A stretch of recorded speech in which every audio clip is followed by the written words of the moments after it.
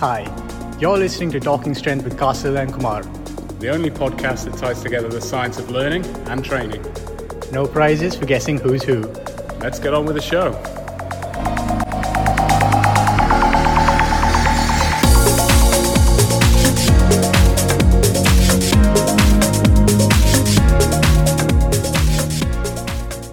Hello everyone, welcome to episode 1 of Shorts with Talking Strength with Kasil and Kumar.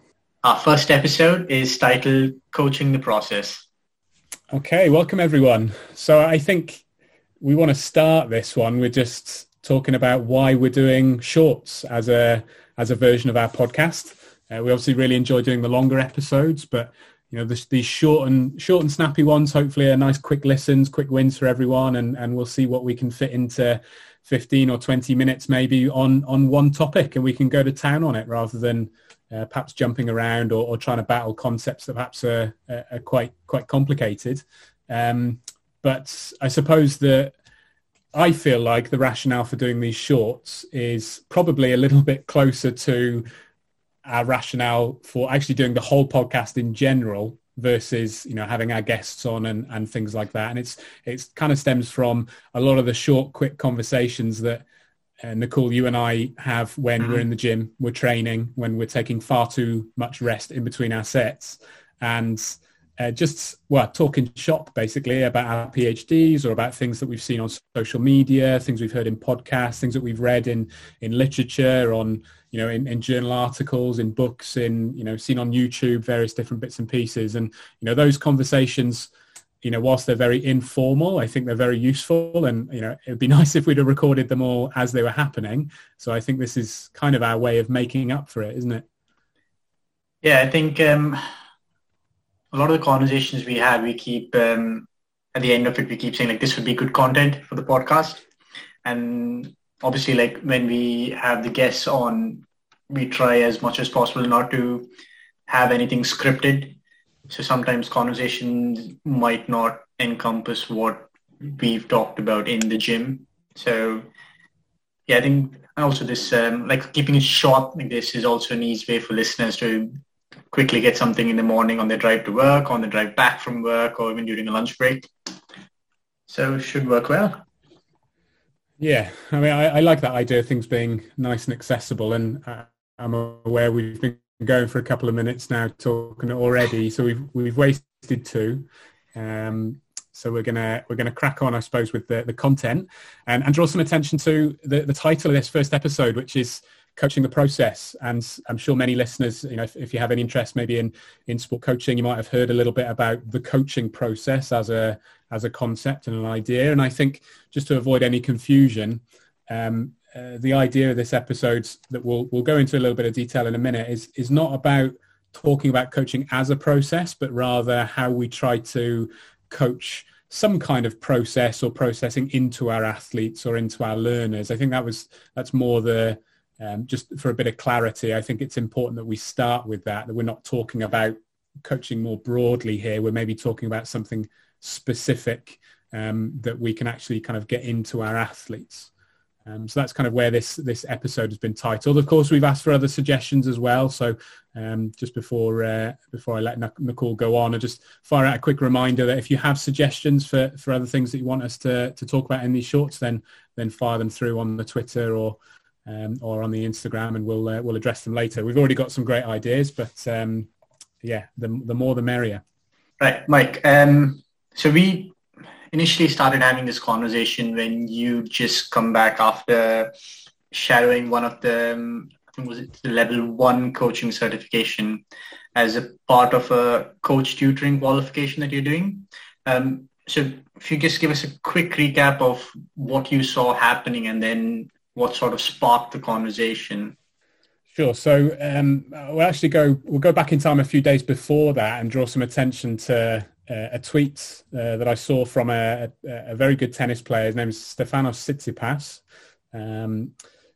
who a very successful tennis player, but he had this what's deemed to be quite a controversial topic at the minute. He had this opinion on this particular topic, which is that he thinks that in tennis we should be allowed to coach in between points. So the rules of tennis would dictate that you can't coach in between points at the minute. It happens a little bit on the ladies tour. It doesn't happen on the men's tour, and at Grand Slam events, bigger events and even junior events, it's not allowed. There are some team events you can play where you can coach at the change of ends. You may be able to coach a little bit kind of, in rain breaks and things like that, but you generally can't coach when the match is going on. And for me, I kind of reacted, I suppose, quite negatively to that idea from Stefanos. And I have this notion in my head that I think rather than allowing coaches to coach players during competition, kind of right in the thick of it, we should probably be focusing our attention a little bit more on trying to help coaches to understand how they can create athletes that are, I don't want to say autonomous, but how they can get them to think for themselves a little bit more during competition, so that the coach is somewhat irrelevant, the athlete's not necessarily looking for all of those cues and all of that feedback and all of that reinforcement and, looking for help and support. It doesn't need to happen. There's a lot of undue stress, I think, that athletes end up under when they're doing that.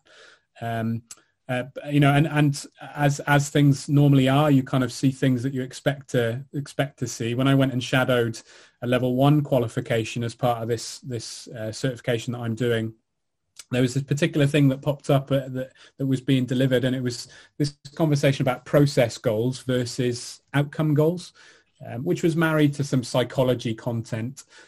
But the long and short of it was that an outcome goal would be, the end product. So, for example, as a coach, if you were focusing on an outcome goal, it'd be, I want the ball to land here. We want the bar to finish here, perhaps. We want the dumbbell to finish in this position, or something like that. The process goal would be something that's, would essentially enable the outcome. So try and move the bar in a straight line, swing your racket from low to high, kick the ball with the instep of your foot. So it might be something that's quite heavily technical, in fairness. That tends to be quite, what the process goal focuses on. But the point that I really wanted to raise during that certification was that, and unfortunately, and if I had the ability to feed into it, was that if we can give our athletes, we can give our tennis players, whatever sport they're playing, whatever activities they're doing, more of these process goals to think about, whether you want to call them technical cues or if you want to call them process goals, as we're talking about here. If we can give them more of those to think with, but really particularly we can link them to a particular outcome that might happen. So for example, if the bar, I don't know, doesn't go down in a straight line, it tips forwards maybe on a squat, the outcome might be that your weight is on your toes. Now you can do that as an S&C coach, can't you? You can see the bar moving and you can link those two things together. But wouldn't it be better if you could give them that outcome, link it to the process that's actually happening. So the bar is not moving straight. And so that's why your weight's gone onto your toes or something like that. But they can think about that themselves. So when you're not there and they feel that outcome of the weight is on my toes, they know, it's because the bar is moving forwards, or at least that's one of the possibilities. And so that's what I mean by, I suppose, trying to help our athletes think for themselves a little bit more, is to give them this information for them to, go into the gym or to go into any sport and performance and be able to coach themselves, I suppose is the phrase that I would probably prefer to use. One of the things I prioritize most with anyone I work with is, I don't want to say it's like this idea of the process, but more so giving them the tools to be able to identify what's going wrong, why that's happening, and what they can do to fix it. Because it ties into the conversation we had with Steph Morris when she was on, and she was talking about this process of scaffolding and how eventually you want to get to a point where one by one you're removing the scaffold and your athlete at the end is not dependent on your constant cues where you're saying push your knees out, keep your chest up, let the chest and hips rise at the same time. What you want is if an athlete finds that, say their chest is dropping as they come up from the squat, they can identify why that's happening and try and fix that. Then that's your job done, as opposed to just like one of the things I find annoying is like chasing numbers. The moment you help your athlete clean up stuff and understand why they do what they do, those numbers will follow. And it sounds like, I suppose, common sense, and it sounds like it's brilliant on paper. It's a lot more complicated, I suppose, than we're making it out here. That's kind of the dream goal is that you give them these little bits of technical info. You can give them these process goals to think about whilst they're actually lifting or whilst they're actually performing. But I suppose the complexity is there's lots of different process goals or technical cues, if you want to call them that could be the reason for a particular outcome happening. So if I asked you as a quick exercise now, if I asked you what kind of things could be happening that forces someone to tilt forward whilst they're squatting, what kind of possibilities could that be? It starts with this idea of like weight distribution on the foot. And if you're not able to keep your chest up, so if your chest is collapsing in the squat, but I think, like you said, like it's not as simple as we make it out to seem, but that's why it's important as a coach, where we constantly say you don't have to be, if it's tennis, a great tennis player, or if it's strength and conditioning, someone who's shifting massive weight. But what we want is that you have to be an individual who understands the movements, understand what the movement involves, the common faults, and how you can fix those faults. And that's the only way you can impart that knowledge onto your athlete, the individual you're working with. Sure. So there's so many different reasons why the outcome of something will, might not happen the way you want it to, whether that's a number, like you've said, or if it is, looking at a perfect technical model, for example. There's so many different things that could actually lead to the same problem. So if I give another tennis example, a player hits the ball and the ball goes in the net. Well, there's more than one thing that could be making that happen. It could be that I swing my racket downwards towards the ball. It could be that my strings are facing downwards, even though I'm swinging upwards. It could be that I hit the ball at a nice trajectory, but I don't hit it hard enough to have the velocity to clear the net. It could be that I'm trying to hit the wrong shot. I could be trying to be too aggressive with the ball. It could be that I've got too much topspin on the ball, so the ball comes down quicker. So there's loads of different things that can contribute to the same outcome. To draw on the point you're making there, trying to help the athlete to understand what it could possibly be that's led to that outcome is, we'll call it a golden nugget. And that's what we really want to try and help our athletes to do, is to be able to self-analyze, self-critique, to be able to self-assess, self-teach, if you want to call it that.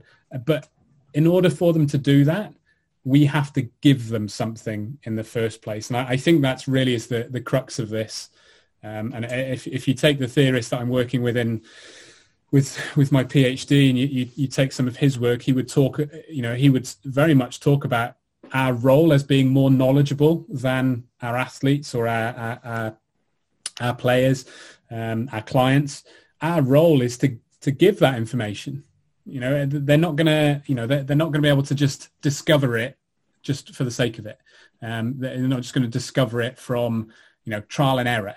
It's not going to work like that. We have to give them something in the first place. So if you can give them some kind of a process goal to think about whilst they're performing a movement, then they'll be able to use that themselves. So it's called, I suppose it's the internalization of these messages that we're giving to our athletes that's super important. And how we facilitate that is we'll certainly go down a rabbit hole, and we'll need a lot longer than 15 to 20 minutes. But, giving our athletes those things to think about is the first stage of them then being able to think about them for themselves later. And I think a lot of people forget that. I think focus on the outcome too much, like you say, and then we end up in a scenario where they're not achieving the outcome. We've got no idea why it's not happening. They get demotivated. They're just not enjoying themselves. They're not hitting the targets right. And like you say, I think Steph had a really good example. Scaffolding is a really good way of trying to get us closer to, or get the athletes closer to being able to think for themselves a little bit more. You also say then that obviously when you give them this skill set and this set of tools, that it almost gives them a little bit of autonomy, which then feeds into that construct of motivation, which we talked about with Leah. And she said, obviously, autonomy is one of the factors that helps regulate motivation. Yeah, absolutely. So if you've got an athlete that's struggling with something, if they've got a problem during a competition, or they're in the gym by themselves and something's just not working, it's not fitting, if they can overcome that problem thinking for themselves, there's a certain, I imagine there's a certain amount of motivation, or there's like a boost of enjoyment that will come from the fact that they can kind of sit there and think, oh, I solved that problem myself.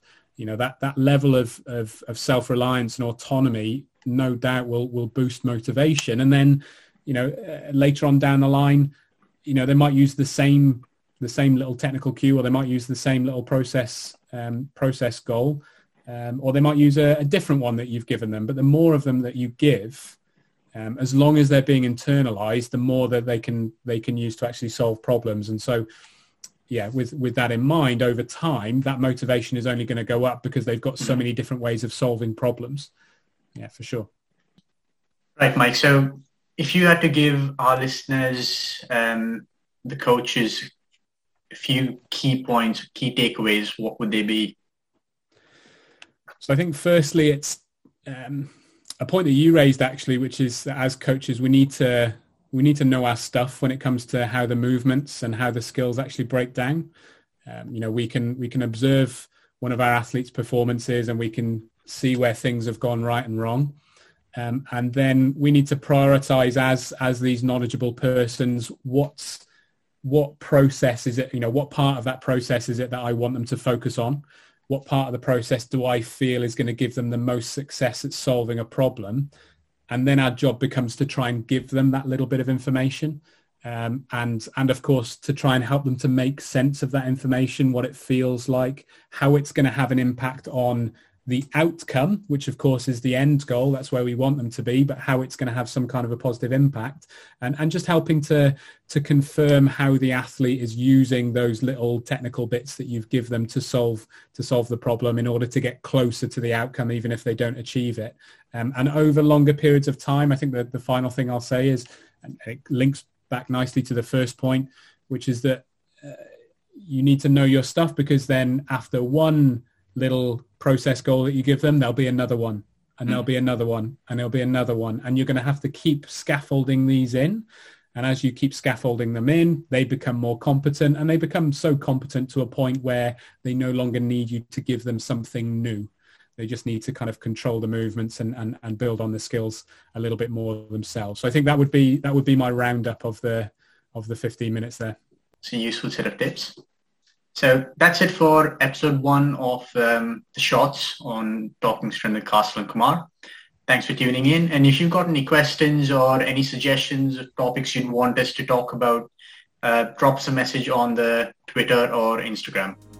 Thanks for listening to this episode of Talking Strength with Kasal and Kumar. If you've got any questions, feel free to drop us an email at talkingstrengthwithus@gmail.com. Or alternatively, follow us on Instagram @TalkingStrengthWithUs. Until next time.